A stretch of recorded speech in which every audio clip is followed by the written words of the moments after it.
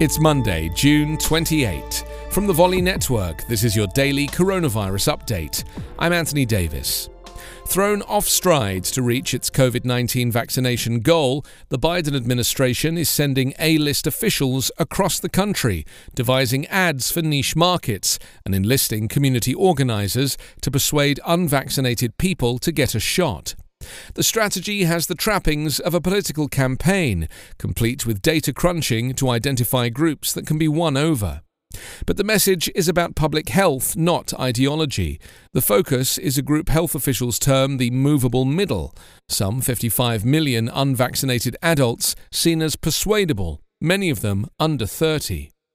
Officials have seized on a compelling new talking point, courtesy of the coronavirus.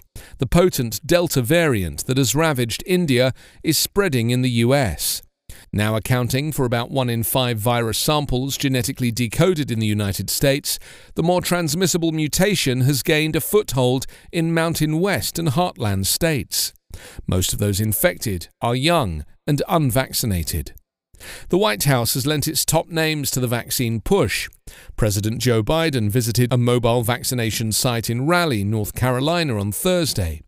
Earlier that day, First Lady Jill Biden held the hand of a woman at a drive-through vaccination site in Kissimmee, Florida. As Surgeon General Vivek Murthy put it, "If you are vaccinated, you are protected. If you are not, the threat of variants is real and growing."